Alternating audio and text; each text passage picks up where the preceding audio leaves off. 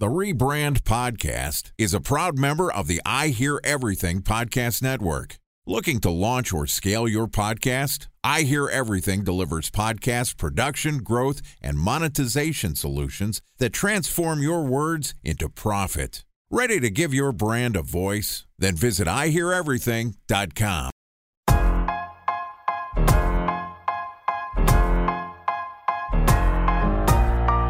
Welcome to the Rebrand Podcast, an I Hear Everything production.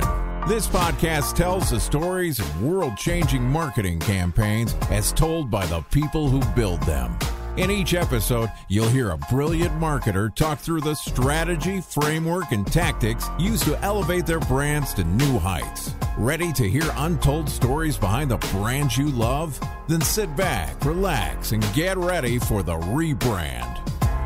Here's the host of the Rebrand Podcast, the CEO of the Harkey Group, Scott Harkey. All right, we're bringing Natalie back. I told you we're going to get into a bunch of stuff about the industry. We're going to talk about DEI and how it's the survival of the agency business. Don't want to hear about that. We talked yesterday about talent and the talent battle and how everything's about the people. I know probably a lot of agency people with all the, I'm a weirdo and I subscribe to like all these crazy Instagram channels like Marketing Millennial and Agency Problems. And I hear you, like working for an agency can be shitty. Working in this business can be shitty. It can be hard. You got tough clients, thin margins. And I can see how, agency owners like myself and others can be punching bags. I know there's like sharing of salaries and like all this stuff going on. And it should be. But I want to hear about like how we get better. And again, it's not an easy business, especially in the marketing service business. Clients that are listening, let me tell you, it is a tough business. Keeping people happy and keeping clients happy at the same time. It is extremely difficult with very thin margins, I promise. I've seen a ton of industries doing this for 20 years, and I think ours is one of the hardest. I got to tell you, I'm biased, but I really do. So let's dive into it. I want to talk to Natalie a little more. Natalie Alberta Dusey in their New York office. She's the Global Chief of Staff and Corporate Secretary at Meet the People. She's one of the founders. She's been in this industry a while. Let's jump into it. First, I love this topic. Why is DEI survival of the agency business? Help me understand it a little bit more. Sure. So, I think every time you talk about DEI and i.e. diversity, equity, and inclusion, it's one of those topics has been here for a while now, and people always do this and they think they are diversified. But the question that I always ask people is, what do you want diversified to be? Is it bringing example more and, women, more, ethnic people? What do you feel that is? Because everyone has a different understanding or idea what it should be. So if I give you an example, in the holding company that we have, there's 4 of us, and it's 3 men and myself. So I automatically say 25% diversified, right? Because I'm a woman and I'm a woman of color and everything else. So if we had to put it this way, it's 25%. But let's be also very, very realistic in what else do we need and how do we make it better for everyone? Let's talk about people who have not had the opportunity to actually be at school alone, go to a good school, to be able to have mommy or daddy or auntie who is working in the advertising industry to get them into an advertising industry. How do you get all of these other people into the advertising world?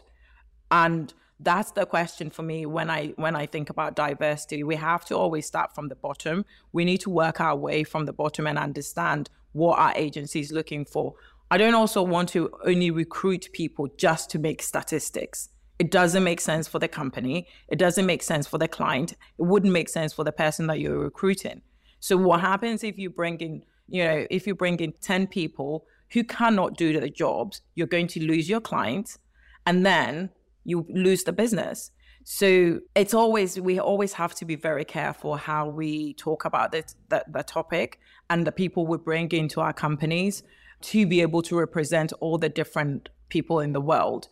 But sometimes we can't do that. And so the conversation needs to be had, and it needs to be a conversation that everyone is very honest about, because people just want to take boxes and it's done. So I'm going to rip the Band-Aid off a little bit. Look, I feel like at times just the acronym of DE&I initiatives can sound very corporate, and people can talk about it in a very non-personal, non-human way. And I wouldn't call it a challenge, I call it the opportunity.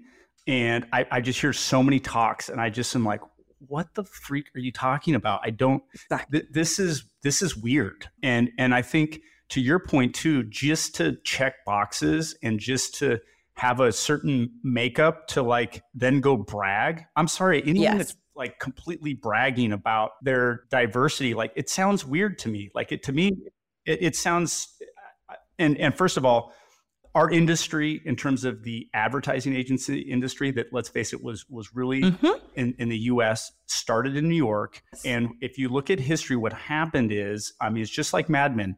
A lot of wealthy kids from the East Coast went to work for ad agencies, and it was wealthy white males that worked in the industry. And it really hasn't changed that much, especially at the holding companies. And so like, I think I talked to a lot of independents, and their agency, if it's done the right way and they're at least being open-minded to getting differences of thought and opinion and background, first of all, I think that makes better work. Echo chambers in New York or LA, the opposite way. I think how is that really reaching like a Midwestern audience is probably not. Yeah. There's a lot of bias going on. But if you're really representative of your community and you're thinking about, again, diversity of people, which I think makes the work better. I don't know. That's kind of how I view it now. Our president, Megan Jackman, she's way smarter than me, way more like buttoned up corporate than me. I'm a founder, visionary guy. And I still learn every day. Like I did a podcast and I was like, I had like 20 dudes on, like my bros. And I was like, oh shit. She's like, dude, come on. What are you doing? I love when people like can call other people out. And I think that's a good step. But man, I'm so tired of the industry just making it seem not personal. And again, I can learn a lot more in this regard. I think I'm biased. I think we've done a really good job by challenging ourselves in every area. It's like, oh man, we have a ton of women in leadership. Well, that's great. Well, is that great? Like, right? Maybe that's not. Oh, we have, at one point I had 4 white dude owners, right? And so I don't know, maybe being open to challenging yourself is I think a good opportunity for this industry. And I do think diversity of all backgrounds, not just gender or race, it could be how you grew up economically or I mean, all sorts of different things, like things we don't even think of. So I'm not sure how to like corporate, like put it into some sort of trackable thing. Or is that what we should be doing too? Or like, I don't know. I think it's both. Yes, sometimes you need to have an understanding of who you have in your company and things like that. So I understand the soulless side of wanting to track who you have in your company and to make things better. But look, believe it or not, I was in another company where I was, once in a while I go sit in the diversity committee. And one day I had someone actually sort of say, oh, but we shouldn't have it this way because that person is white and a man and da-da-da. And I had to sit and say, look, this is not very good. The whole point is we're supposed to have a diversity committee. You're trying to exclude someone. That's not diversity. Diversity is not us trying to exclude people. You're trying to include everyone. And I think sometimes this is where companies and even human beings like all of us do misunderstand what D&I is, what diversity means. You can't exclude people and think it's okay. It's not okay. Be it women or men or any gender, you don't exclude any color, you don't exclude whatever it is, you don't exclude. And when you start picking on the ones that you think you should be excluding, then you're not diversifying. So yeah, and I think based on region too, like I've seen just trends of people want to hire people that are like them. Yes. It makes them comfortable, right? And so I've seen over 20 years just trends that happen. Like in Phoenix, Arizona, at one point we had like a lot of Hispanic males, right? And our whole creative department, all of a sudden Hispanic males, which is great. And they're awesome. And so we could go check the box and go, man, we're super diverse. But it's like, wait, are we? Like, why aren't there more females in creative? Why don't we have a female copywriter? Like, and so I don't know. I look at it from like more of a business lens of getting work that is not too biased in any sort of situation. And so I think one thing that at least we do, and I don't need, we don't do it again to like show the 4As our makeup. We do it. And Megan's great at this, just trying to get balance and inclusion, right? And I think based on where your region is, like you can notice some trends, and then the friends hire friends, and then they hire people you trust. Because in this business, if you bring someone in that doesn't deliver, like it's your nightmare, right? So you want to hire people that will deliver. And a lot of times those people sometimes could be kind of like you. Exactly. And it's fine to have, certain trends. I think that's fine.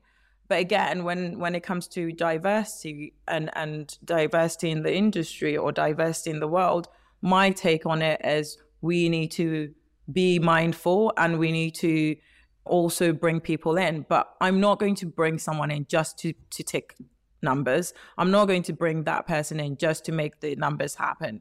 I think that's the wrong way that businesses sometimes operate, and you shouldn't do that. And again, as I said, you don't also then decide that you're not going to include certain type of people because you may want to make it diverse. Again, that doesn't work. So we have to be a bit mindful how we do this in the different industries or in the world per se. And we can't just tick boxes. We just need to be very passionate about this and do it properly. One of the more real conversations I've heard on this topic. But let's talk about the industry. Where do you think this industry is going? What are you guys preparing for? How do you guys see the world over the next few years if you had a crystal ball, which obviously we don't, but. Oh, God. I mean, look, I think one big thing when it comes to us wanting to launch Meet the People was wanting to improve all the different parts of the industry, i.e. the diversity front, put in people first, be it clients, be it your employees, be it the investors. Everyone has to sort of have their share, but in a better way, and no one should take advantage of each other. But then you also have the AI thing. So the question is always going to be how this is going to progress, because some people think there are certain jobs that, yes, you will take an AI to do. And then there are certain jobs that whatever you do, you need a human being to do that. So the question is always going to be not going backwards and not being able to look at, the advertising world maybe 60 years ago and thinking that was a good way. No. But what do we want to do? It's not just the industry, it's the world per se. What do we want to do to make the world better?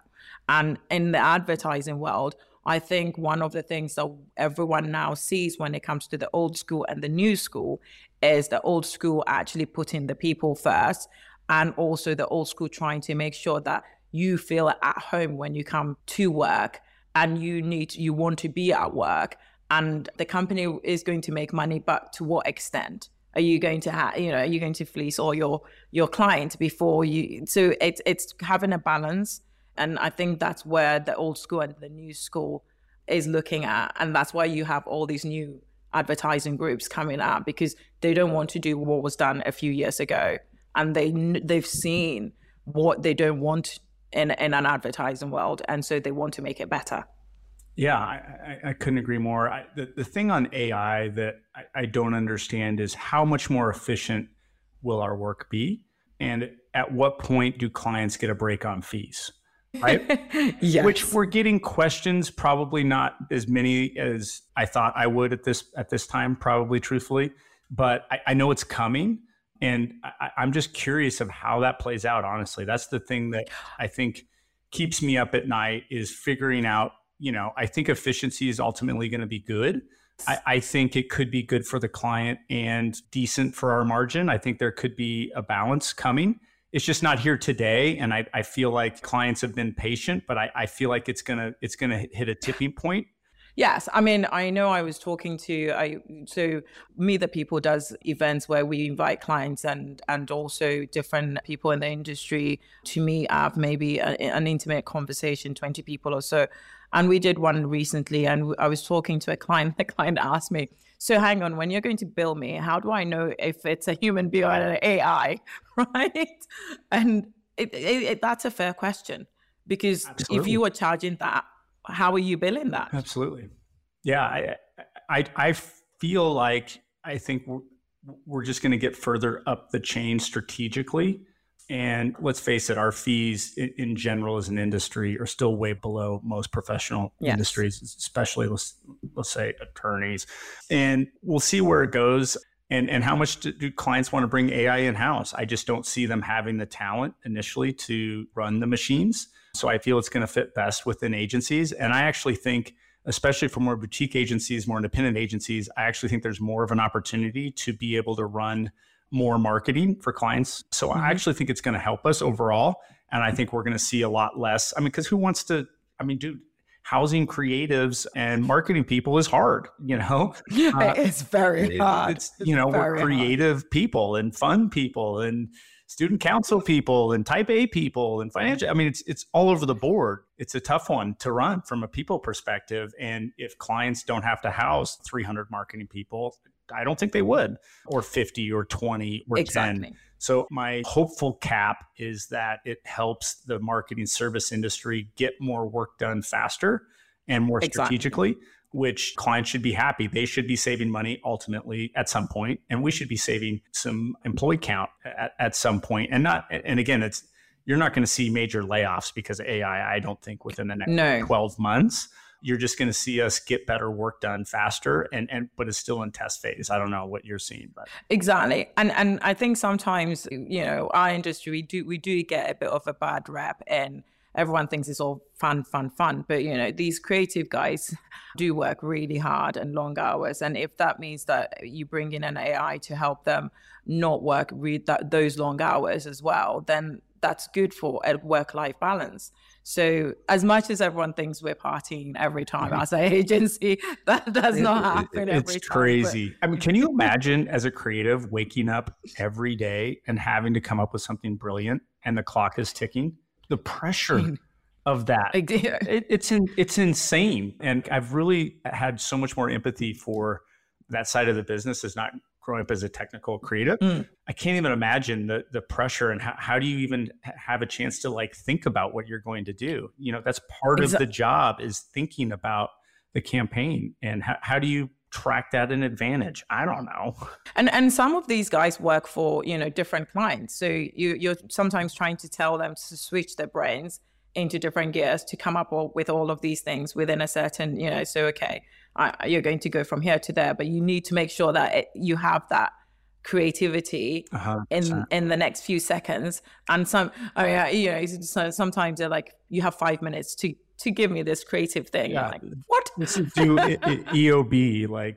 Listen, account people out there, clients out there, the better you treat the people in the creative industry, the better work you will get. I promise.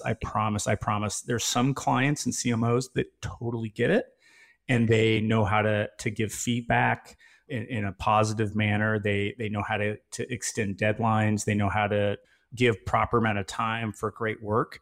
Those are the people that get the best work. I promise you. And they know it. And the rest of the 75% of the world, you don't get the best work because you treat creative like shit. So just a little side note. And people, because obviously with that, people are your commodity most of the time. Yes. You have the people are the ones who are your assets. So you need to be making sure that your asset is happy as well. 100%. And that goes for people inside the agency and for clients, both. The people. You're bringing it back. The name, I'm so jealous of the name because it's so freaking good, because truthfully, that's the differentiator. And it sounds like that's your differentiator as a holding company, is having the people and treating the people right. And that's why, you're, at the top of the food chain at this agency, because that's how important it is. Any maybe final words for us in the marketing industry from you? No, I think you've actually sort of said everything very well, which is we need to treat our people well. We need to make sure that we're treating both the people, i.e. the clients, our employees, our third parties, all the partners that we have.